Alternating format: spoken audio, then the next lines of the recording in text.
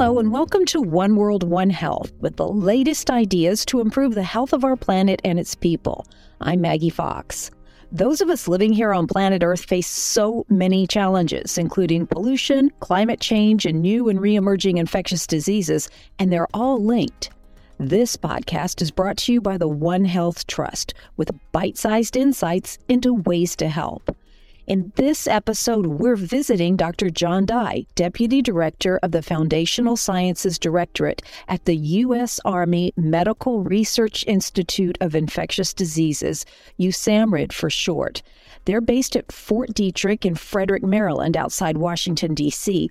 And in the labs here, people work to develop drugs, vaccines, and diagnostics for some of the most dangerous pathogens on the planet, such as Ebola, Marburg virus, and other hemorrhagic fevers, as well as COVID and Mpox. John, it's such a pleasure to meet you and to visit all the people working in the labs here.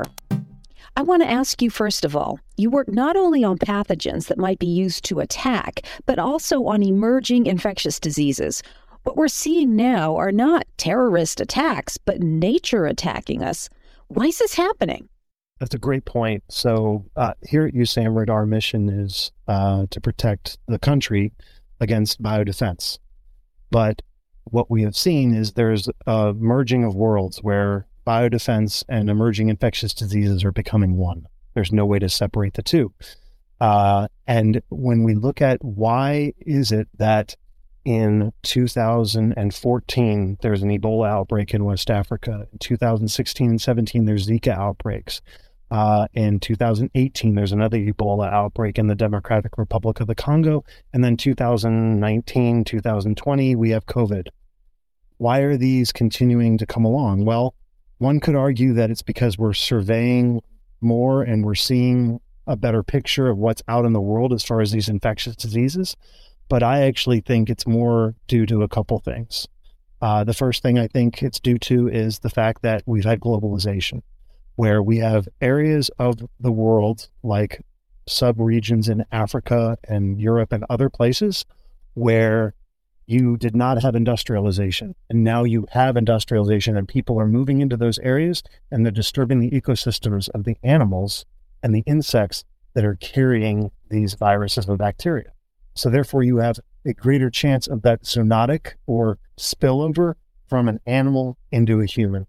It's occurring more often because we're invading those areas. Additionally, on top of that, with the climate change, you're also changing the ecosystem of where those animals travel. So migratory patterns of bats and migratory patterns of birds and other animals have changed due to that climate change. So you have more of a chance of that interaction.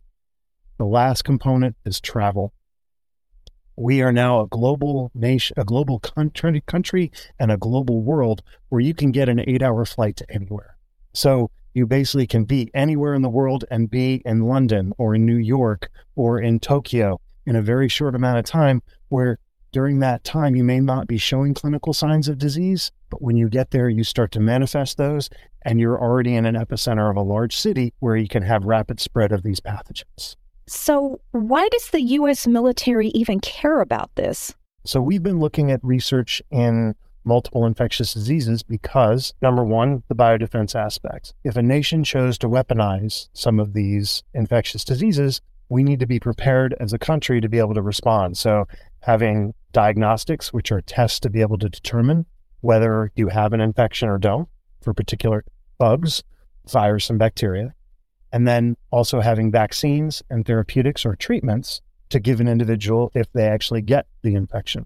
So we obviously have to address this because we are asked in the military to send soldiers and soldiers' families into some remote regions where some of these infections are endemic or they occur naturally. So if we send them over to these regions, we have to provide them with a treatment to be able to survive and not spread that particular virus if they come back to the United States. So that was our initial mission. And now it's gone to much, much more with COVID and everything else, where we are actually involved in the day-to-day of global health in addition to the day-to-day of military health. So some of the stuff you're doing here, John, at Fort Detrick supports this. You've developed some of the vaccines, you've developed diagnostic tests, and even some of the treatments. Yes, we have. We're very proud of that. And it's interesting because a lot of the agents that we work with, Ebola, Marburg, monkeypox, a lot of these agents don't have a commercial value outside unless there's an outbreak. And then everybody wants the vaccine and everybody wants the treatment. So a lot of times we partner with companies and academic institutions to take forward these products. So I'm going to give you a couple examples. For monkeypox, which is there's an outbreak going on right now across the world in certain populations.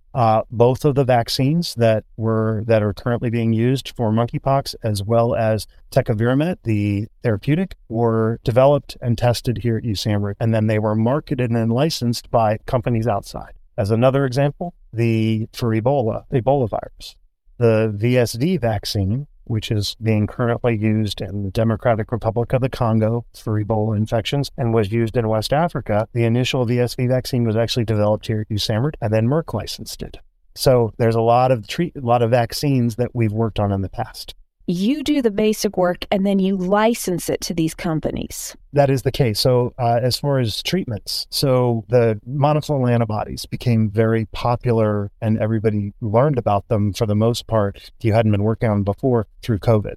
We partnered with AstraZeneca. AstraZeneca and USAMRIID together produced a monoclonal antibody cocktail for COVID called EvuShield, EvuShield. And that antibody cocktail is now being used in emergency use in the United States, and it's approved for use in the European Union for individuals in certain demographics that can't receive a vaccine. So there are certain people who, because of their immune system or other reasons, are not eligible or not able to receive the vaccine, even though they may want to. So having a treatment option to offer them is really preferable. So that's where that, and actually it was noted in 2022 as one of Time Magazine's inventions of the year.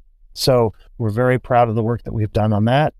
There's a Sudan Ebola virus outbreak that's occurring in Uganda. Both the remdesivir treatment as well as the monoclonal antibodies were also developed and tested here at USAMRIID. So a lot of our products that we developed for the military have more global applications as they spread out into the real world. Can we talk about how important it is to be out in front of these outbreaks and epidemics? I'm thinking about there's a lab in Sierra Leone and Kenema where scientists were there working on Lassa fever, which is caused by a virus spread by rodents, but it was fortuitous that they were there. Correct.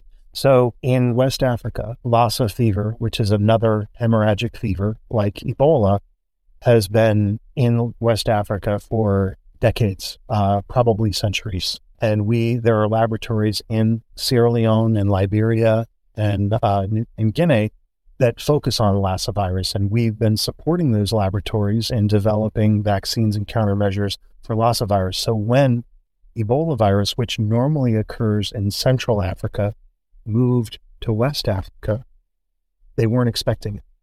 It was not ever known to be in West Africa before. So people were coming in with what we would call flu-like symptoms, and they were said, well, you probably have Lassa virus. Here's ribavirin, go on home, and then all of a sudden everybody started dying. And then ribavirin's an antiviral. It's an antiviral that is used for multiple viruses like Lassa virus, which has a less lethality than Ebola virus. It's not as lethal once you get it. So they were going home, and then they were dying of Ebola virus, and it wasn't until it was too late, where it had already spread to so many hundreds of thousands of people, that it became a real problem.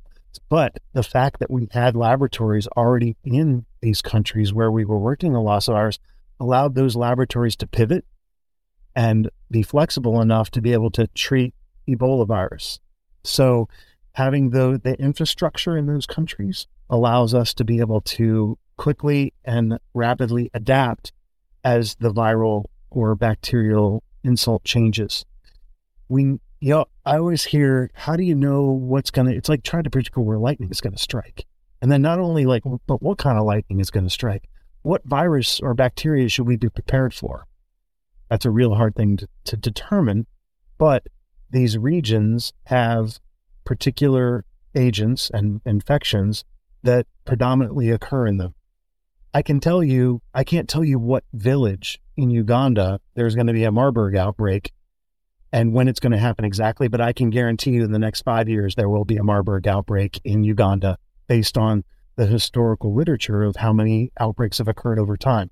So what we need to do is we need to be pre-positioned to have vaccines and therapeutics in those countries where these occur so that we are then prepared when those outbreaks occur. And being prepared's paid off in other ways too, I think, right? Here in your labs, you're screening compounds, testing them to see if they work against various pathogens. That's how remdesivir hit the market so fast for COVID. You'd been testing it already? That is correct. So we had been working with Gilead, who has marketed remdesivir for Ebola virus. And we had remdesivir here at the Institute. And we were able to test it against a wide variety of different viruses. So when COVID came around, we were able to test it against that and let Gilead know, hey, yes, remdesivir does work against COVID. It's worth trying to take this forward. But if you don't have the infrastructure in the laboratory set up to be able to do that high throughput screening or high content screening, you will never be able to get ahead of it. So we can look at drugs that are already on the market and see if we can repurpose them, like remdesivir or an emerging infectious disease. And we also have the ability to look at new compounds or new drugs that are currently being developed at different places, either here at USAMRIID or in industry or academia, and determine, do those work? So when these outbreaks occur, we normally get an influx of information and an influx of companies and academic institutions saying, I think we have this. Well, I know we have this. I think it might work against this particular virus that's causing this. Can you help us by testing it? And that's what we do. We help test those antivirals and antibacterials to see if they work so that then they can take them forward and hopefully have a more global aspect. Why do you have to do this? Why can't the companies do it? They can, but they don't have the facilities. So the agents that we're looking at require containment. They require working in a BSL-3 or BSL-4 environment, which means you have to work in a spacesuit connected to air to provide the safety. So most companies don't have that capability. They have the ability to test something against flu or to test something against tetanus, but they don't have the ability to test against the high containment, highly lethal agents that we have here at USAMRIID. So they partner with us to test against those highly lethal agents when there is a need. Our ability to respond to these outbreaks and infectious agents is really amplified by the collaborations that we have with academic institutions, industrial partners, and other government agencies, such that it's a whole approach where everyone is involved. And the only way that we can do that is with those collaborations. We can't act in a vacuum on our own, and we shouldn't, because it's not good for the world that way. We need to actually leverage what is going on outside of USAMRIID and then take it to the next level with the work that we do in containment. John, thanks so much for taking the time to chat with us. Maggie, anytime. Please come back. Listeners can share this podcast, which is brought to you by the One Health Trust, by email, LinkedIn, or your favorite social media platform. And let us know what else you'd like to hear about at owh@onehealthtrust.org. Thanks for listening.